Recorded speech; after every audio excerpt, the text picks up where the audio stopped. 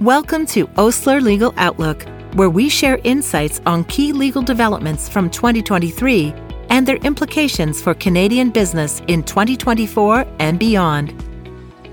In this article, Transfer Pricing Proposals Infuse Canada's Tax Laws with OECD Concepts. We review recent draft legislative amendments relating to transfer pricing rules and the potential for these changes, if implemented, to harm Canada's competitiveness.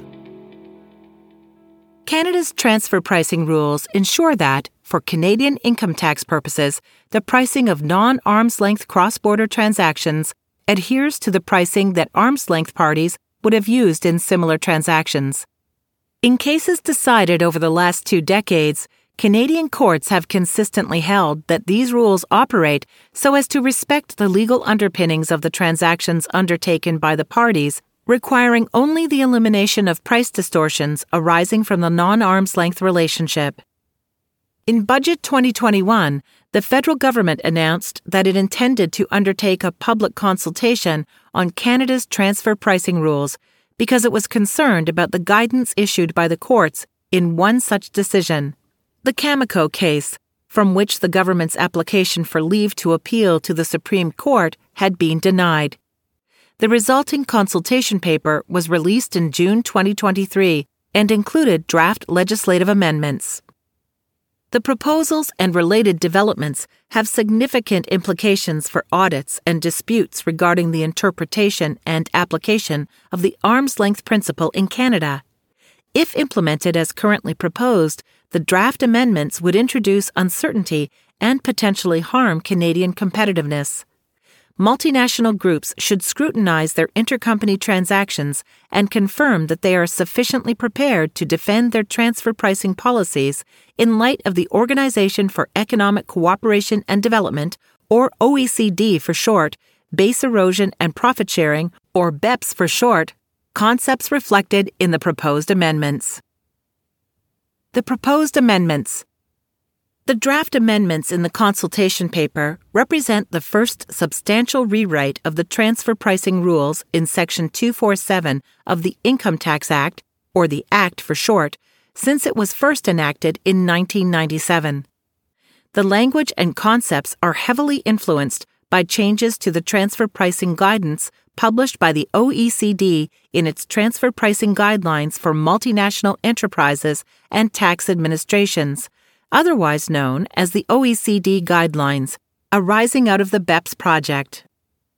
The consultation paper suggests that a lack of detail in the current rules has led to an overemphasis on intragroup contracts rather than on the factual substance of transactions. The paper states that this has resulted in outcomes in which the profit allocations between the Canadian and non-resident taxpayer were at odds with the economic contributions of the parties. The proposed new rules, if enacted, will maintain the requirement that non-arm's-length dealings be adjusted for tax purposes to the conditions that would have been established in comparable circumstances had the parties been dealing at arm's length. However, they differ from the current rules in the Act by establishing a new concept, which is the first step of the analytical framework. The new concept of a delineated transaction or series is to form the basis for comparison to arm's-length conditions. The delineated transaction or series is to be determined by reference to economically relevant characteristics. This concept is derived from the OECD guidelines and is defined to include certain factors that emphasize the actual conduct of the parties in priority to the contractual terms of transactions. Once the delineated transaction or series has been established, its conditions, another newly and broadly defined term that includes all information in respect of the transaction or series, are to be scrutinized and adjusted to arm's-length conditions. The thrust of these new concepts and analytical framework is to broaden the facts and information that may be relevant to a transfer pricing analysis. The result is to cast doubt on the extent to which taxpayers can rely on legal documentation of transactions as forming the basis for the analysis. The draft amendments also provide that a transaction or series can be disregarded and replaced with an alternative transaction or series if it would have been commercially irrational for parties dealing at arm's length to enter into the actual transaction or series, and it prevents the determination of a transfer price. This amendment would replace the recharacterization branch of Canada's existing transfer pricing rules, which was the primary issue in the Cameco case. It would eliminate the requirement that a transaction or series be tax-driven before it can be disregarded. In keeping with the recent trend of incorporating OECD guidance by reference into tax legislation, the draft amendments also include a proposed consistency rule. This rule would require amounts determined under Canada's domestic transfer pricing rules to be consistent with amounts determined under the OECD guidelines, unless the context requires otherwise.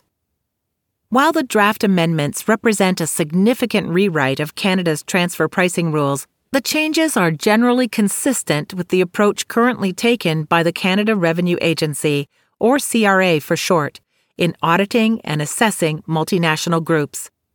In our experience, the CRA has relied increasingly on BEPS concepts in its transfer pricing positions, which have been a focal point for CRA audit activity in recent years. We expect that the proposed changes, if enacted, will further embolden the CRA to intensify its scrutiny of cross-border intercompany pricing. The transfer pricing consultation is taking place alongside other legislative developments.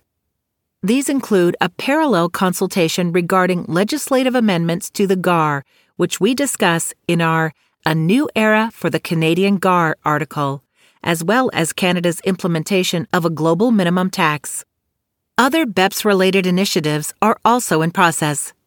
These initiatives include anti-hybrid and excessive interest and financing expenses limitation, or EIFEL for short, rules, as well as significant expansions to the tools and resources that are available to the CRA in auditing multinational groups.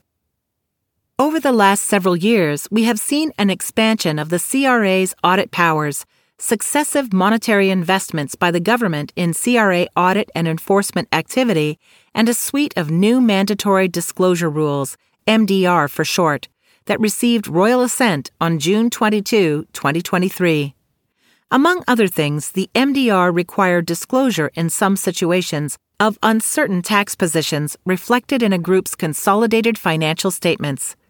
These requirements will result in routine annual disclosure to the CRA of a roadmap to certain transfer pricing and other tax positions that involve making complex judgments. Together with these developments, the draft transfer pricing amendments will shape the scope and tone of audits for the foreseeable future, as well as the level of scrutiny that the CRA is likely to apply to arrangements between non-arm's length parties.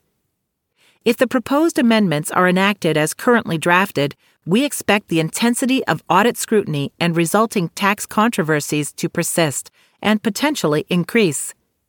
Multinational groups will need to consider their level of preparedness to educate the CRA about their business and intercompany practices and defend their transfer pricing policies in the context of the evolving landscape.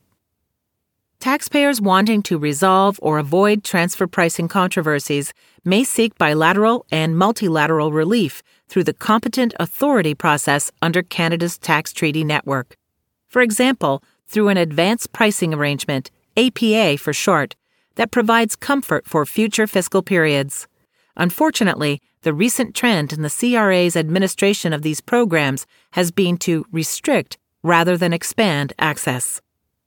Earlier this year, the CRA released a draft updated information circular providing guidance regarding APAs, inviting comments from stakeholders on the first such update in more than 20 years. The draft circular would require taxpayers to submit more detailed information at the pre-filing stage of an APA prior to acceptance into the program. It also includes an extensive list of reasons why the CRA may choose to reject an APA request even after receiving that detailed information, including where there is a disagreement between the CRA and the taxpayer regarding the most appropriate transfer pricing approach. One Canadian member of a multinational group recently applied for judicial review of the competent authority's decision not to accept them into the APA program. The application was made on the basis that the transactions proposed to be covered followed a restructuring, which represents another potential cause for rejection listed in the draft CRA circular. If enacted, the proposals to amend the transfer pricing provisions introduced in the consultation paper are likely to put more pressure on the CRA to improve access to competent authority services like the APA program, as taxpayers place increased importance on certainty in a rapidly changing compliance environment. Osler Legal Outlook is brought to you by Osler Hoskin & Harcourt, LLP. Osler is a leading national law firm with a singular focus: your business. We advise clients on an array of domestic and cross-border legal issues, drawing on the expertise of over 550 lawyers to provide the answers you need when you need them. Osler Legal Outlook provides general information only and does not constitute legal or other professional advice. Specific advice should be sought in connection with your circumstances. For more information about Osler, please visit our website at osler.com. For the full Osler Legal Outlook, please visit www.legaloutlook.ca.